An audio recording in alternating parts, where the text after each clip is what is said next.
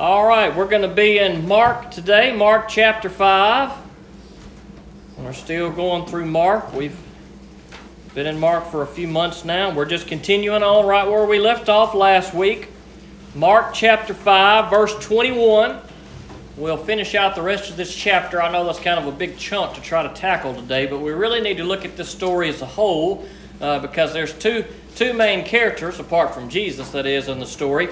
Their stories kind of are interwoven together here. So we really need to look at this whole passage to kind of get the idea of what exactly is going on. So, Mark chapter 5, verses 21 through 43.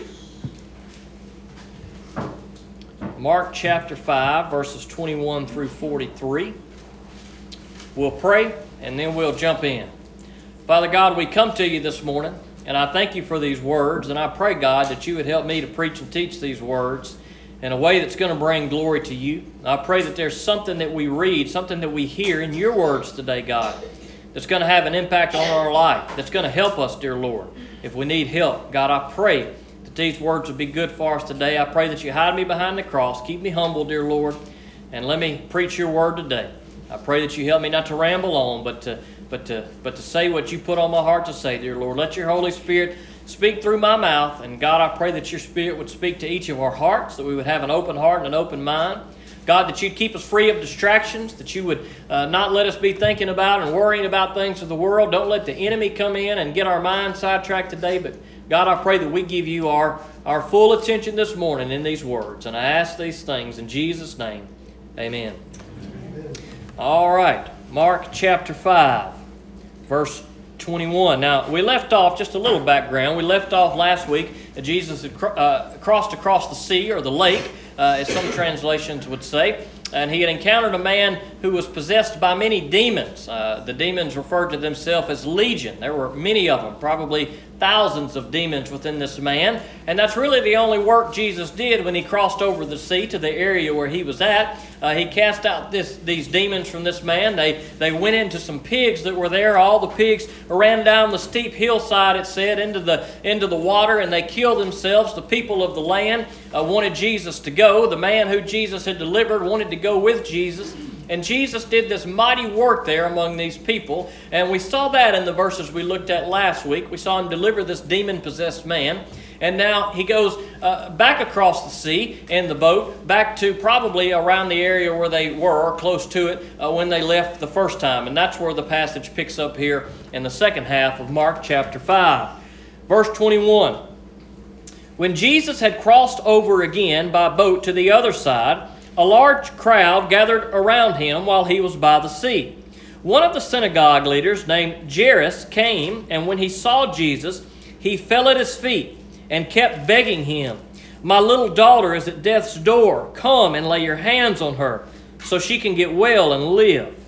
So here we're introduced to the first set of characters here in this story. One is Jairus, who it says is one of the synagogue leaders, and he had a daughter who was sick. Now, it doesn't tell us this in this first part of the passage, but later on, in some other the parallel accounts in the other Gospels, it tells us that the little girl is 12 years old. So here's this young girl who is sick. Her father, Jairus, who's a leader in the synagogue, comes to Jesus, hearing about all that Jesus done, begging him, "Please come and heal my daughter." Now, word about Jesus had traveled by this point. We've seen lots of miracles that Jesus has done through the first 4.5 chapters of the book of Mark. He's healed people, he's driven out demons, and he's done that on a number of occasions. And word has spread throughout the land, throughout the area, that Jesus is here, this Jesus character. Even if they didn't recognize and realize who he really was, some of the people, they knew that he was doing miracles. Now, Jairus, being a leader in the synagogue, he was probably someone who was well respected in the community. He was probably someone who was known in that area. He was probably someone who had a pretty good life. Things were probably going pretty good for him. He was probably a big part of the society, and people probably respected him being a synagogue leader. But even in his position of power, even though he was a leader in the synagogue and one that maybe people of the community looked up to, he was still powerless to help his daughter, who was sick with whatever illness it was that she was sick with. But he knew where to turn to. He knew that he could do nothing on his own, and he knew that there was nowhere else he could turn, but he knew of one that could heal even one who was about to die. He knew of one who was powerful enough to heal his little girl, and so he finds where Jesus is. He comes to Jesus, and he kneels before him, and he begs him, Lord Jesus, would you please come and heal my daughter? Now, this is understandable. We would probably do the same thing, and probably some of you have done the same thing. Now, we don't have Jesus walking among us in the flesh that we can kneel down before today, but Jesus is always with us. And many of us, if not all of us, have probably knelt down before Jesus before with a request similar to this. God, please help my daughter. God, please help my son. God, please help my spouse. God, please help my family member. God, please help my friend who is sick, who is suffering, who is in great need. We've spent all the money we've had on her. We've gone to all the best doctors, and Lord, she's still sick. Lord, if it be your will, please heal my loved one. Now, that's a request that probably most of us in this room have made, and I want to tell you that Jesus has heard those requests in the same way that he heard the request of Jairus. Now, it's tough because the Lord doesn't always answer the request in the way that we may request them. The Lord's will always be done, but there are probably many instances in your life where you have gone to the Lord, whether it be with something really simple or whether it be with something really major, and you have prayed to him and you have seen your prayers answered. You have seen the Lord hear, and you have seen the Lord respond. You have seen the Lord heal with the prayers that you have brought before him in your life. And that's exactly what Jairus is hoping for here for his little girl as he comes to Jesus and kneels before him. So let's continue on in verse 24. So Jesus went with him, and a large crowd was following and pressing against him. A woman suffering from bleeding for 12 years had endured much under many doctors. She had spent everything she had and was not helped at all. On the contrary, she became worse. Having heard about Jesus, she came behind him in the crowd and touched his robe, for she said, "If I can just touch his robes, I'll be made well." Instantly, her flow of blood ceased, and she sensed in her body that she was cured of her affliction. Here we see the next main character of this story. We see this woman, and we don't know her name, but we see that she's got a serious condition.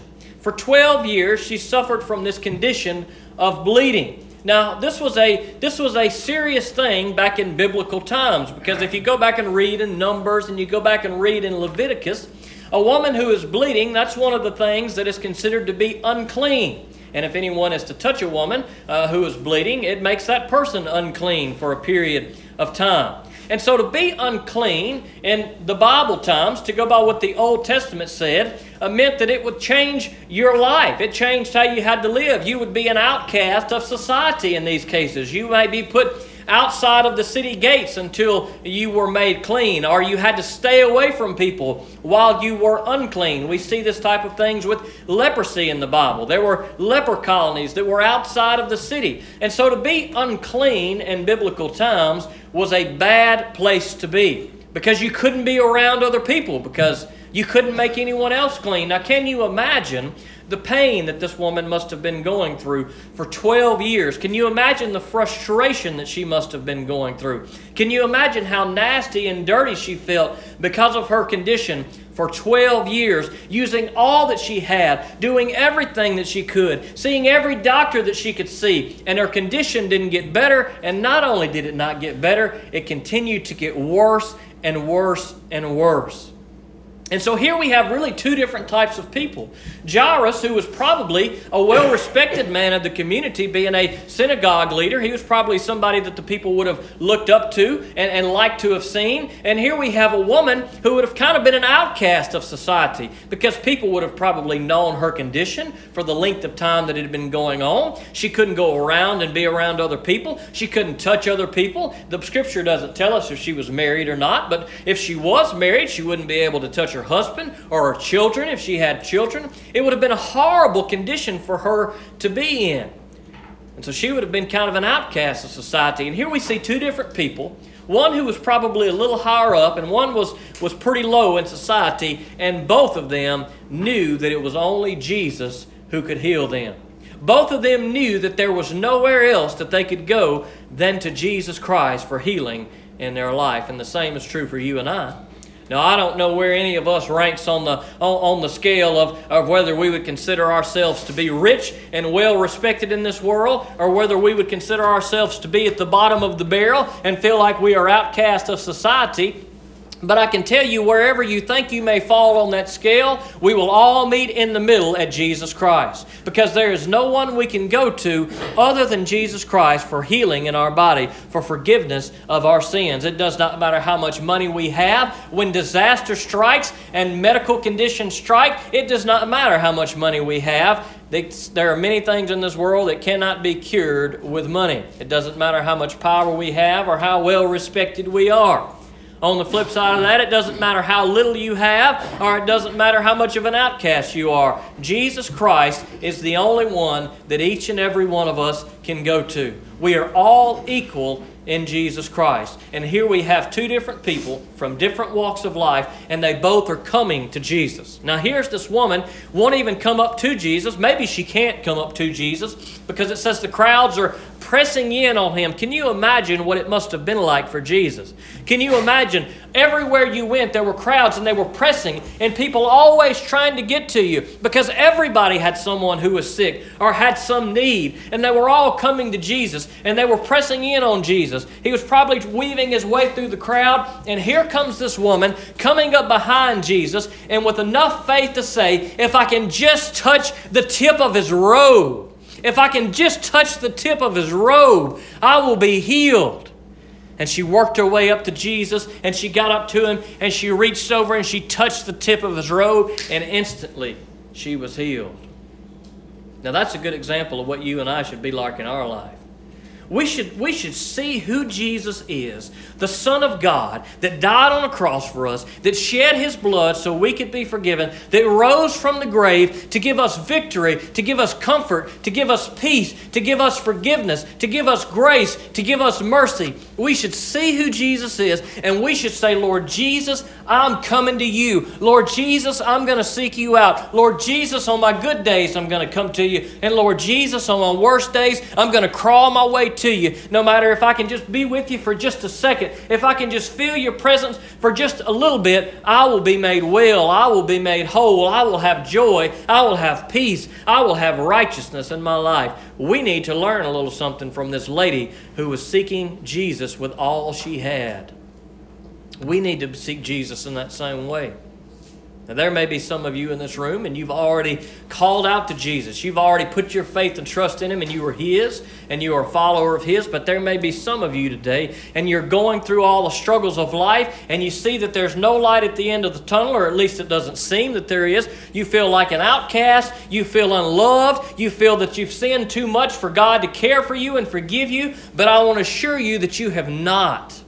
That the blood that Jesus Christ shed on the cross will cover your sins. He will take you from being an outcast and he will make you part of his kingdom. He will make you part of this brotherhood and sisterhood that we call Christianity. And you get into that brotherhood by seeking out Jesus and saying, Lord Jesus, I'm at the spot where I can't go any further. There's nowhere else to turn. I've turned to everything in this world that I can. But Lord Jesus, if I can just come into your presence, I will be made whole.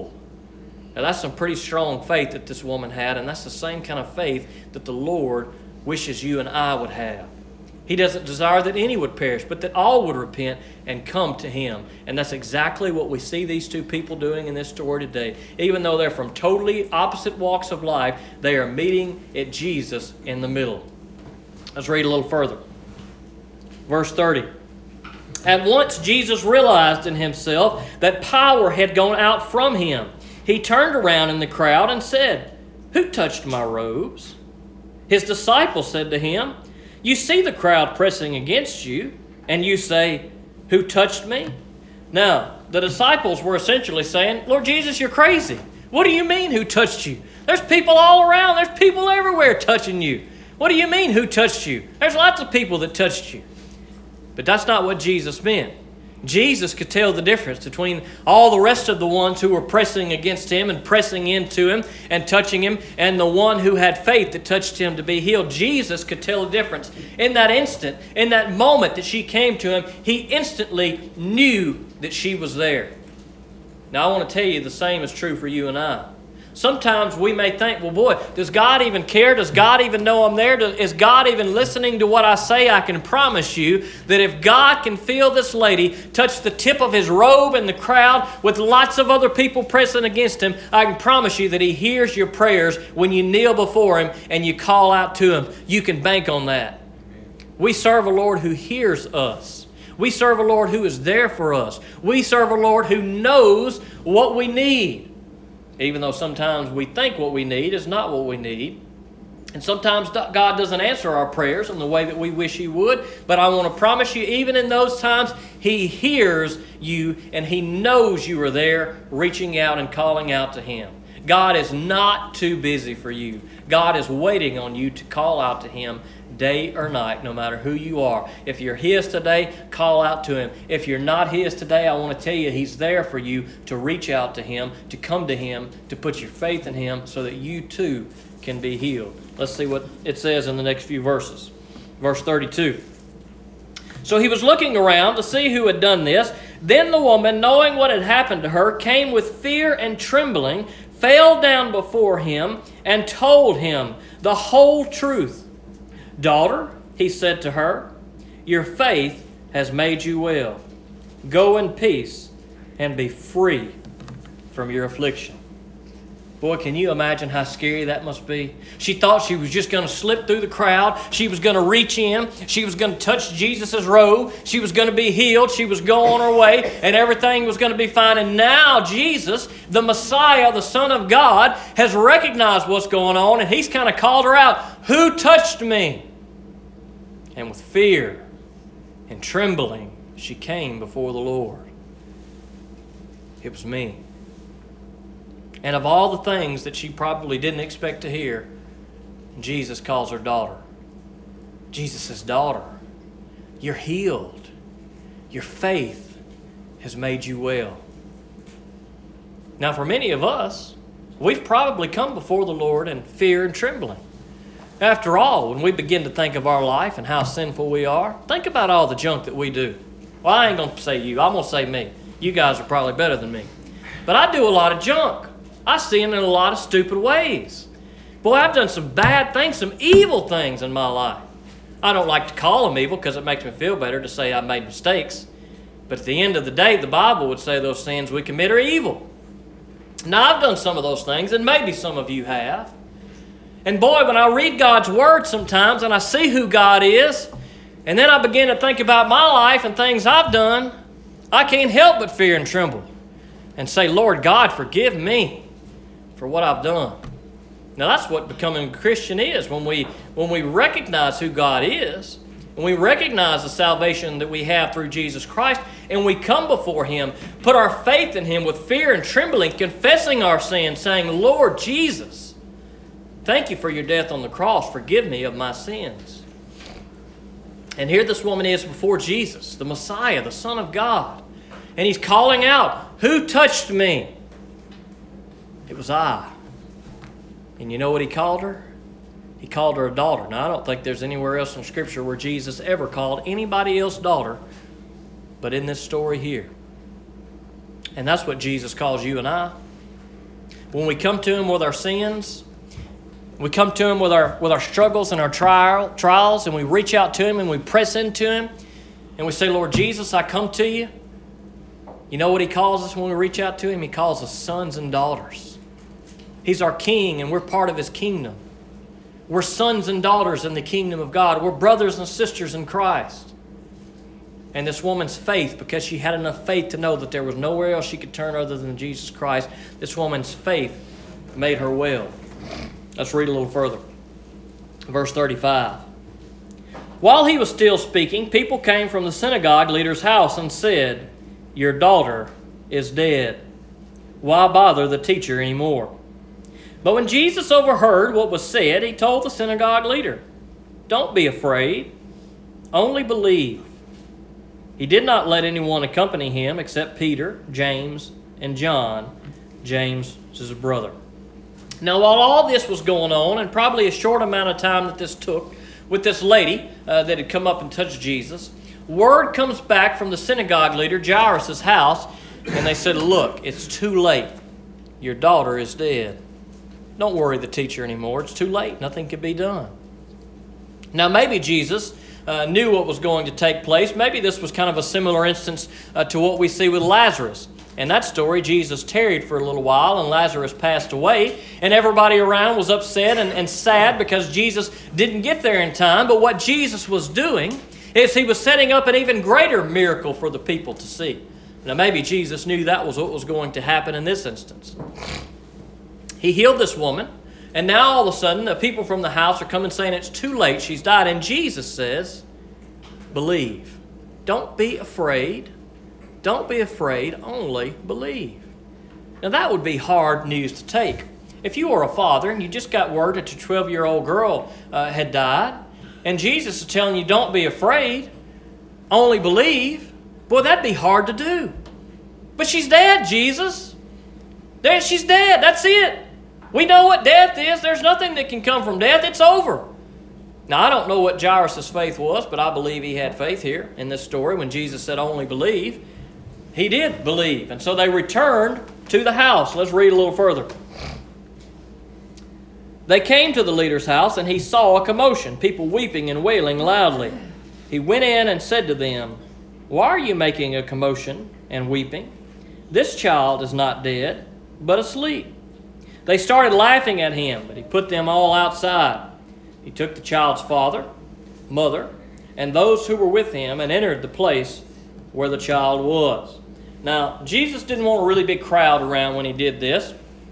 And Jesus was pretty good about not wanting things to really get out. He didn't really want to make a big to-do about certain things. Now, we do see kind of his core group of apostles with him, Peter, James, and John. And we often see that these three were with Jesus on a lot of occasions. They got to see some pretty phenomenal things by being with Jesus. Now, I don't know why Jesus picked these three. Maybe he thought they had more potential. Maybe he was going to use them in a mightier way, and so he was going to prepare them, and they were going to see some more things in the other. But here he had this core group of apostles who were with him, and here he goes into this room to heal this little girl, or should I say to raise her from the dead.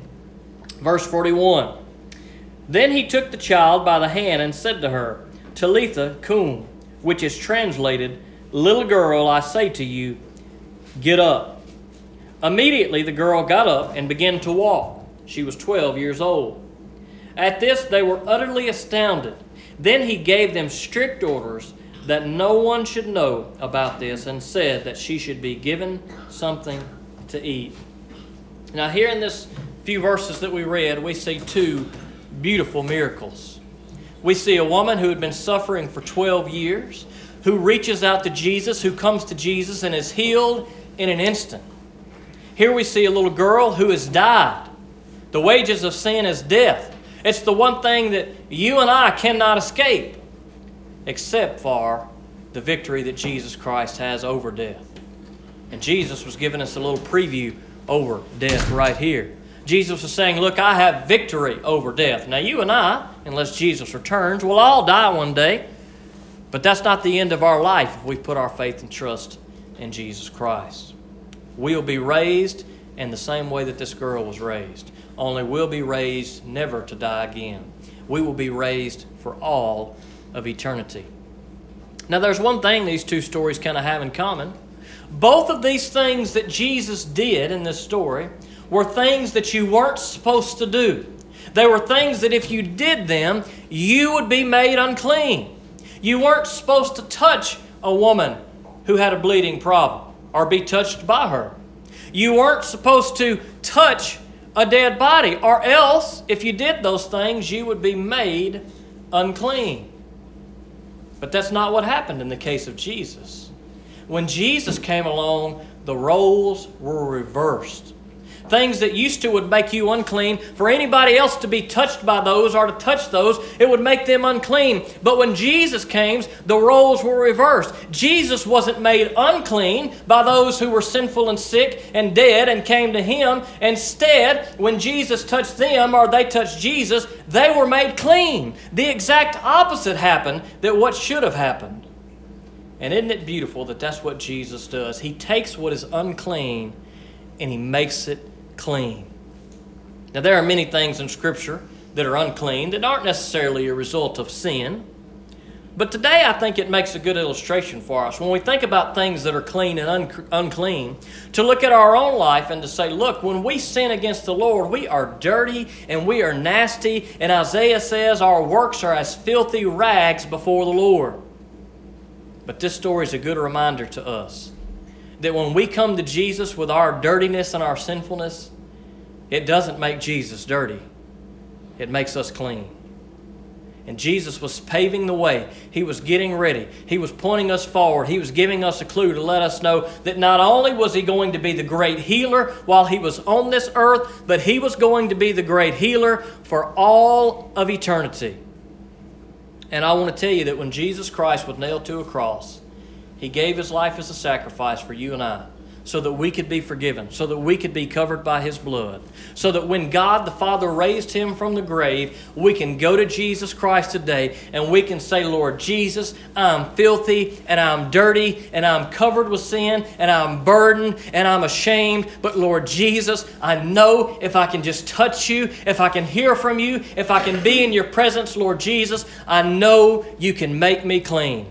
And in the same way that He changed the lives of this woman and this girl in this story, so He can change your life. He can take all that dirt, all that nastiness, all that sin, all that bitterness, all that anger, all that hatred, everything that you're bottling up, everything that you struggle with, He can take those things from you if you come to Him and say, Lord Jesus, I put my faith in You. And when you do that, you know what I think Jesus says to us? Your faith has made you well. Your faith has healed you. If you hadn't put your faith and trust in Jesus Christ today, I want to tell you, there's nowhere else we can put Him in. No matter how high or how low you may be in your life, I want to tell you what, Jesus Christ will be there for you if you just call out to Him and put your faith in Him. Let's pray. God, we come to You this morning. I thank You for these good stories and this good word, and I pray, dear Lord, that we get something from it. God, I pray that we just would not ever trust in our own wealth or in our own power or our own abilities, dear Lord, because they won't do nothing for us, dear Lord, when we come against the tough things of this world. God, I pray that You would help that there's none in this room that just feel unloved or like an outcast or like nobody cares about them, dear Lord. God, I pray that You help either groups, if there's some in either group today, God, to come to You, Lord Jesus.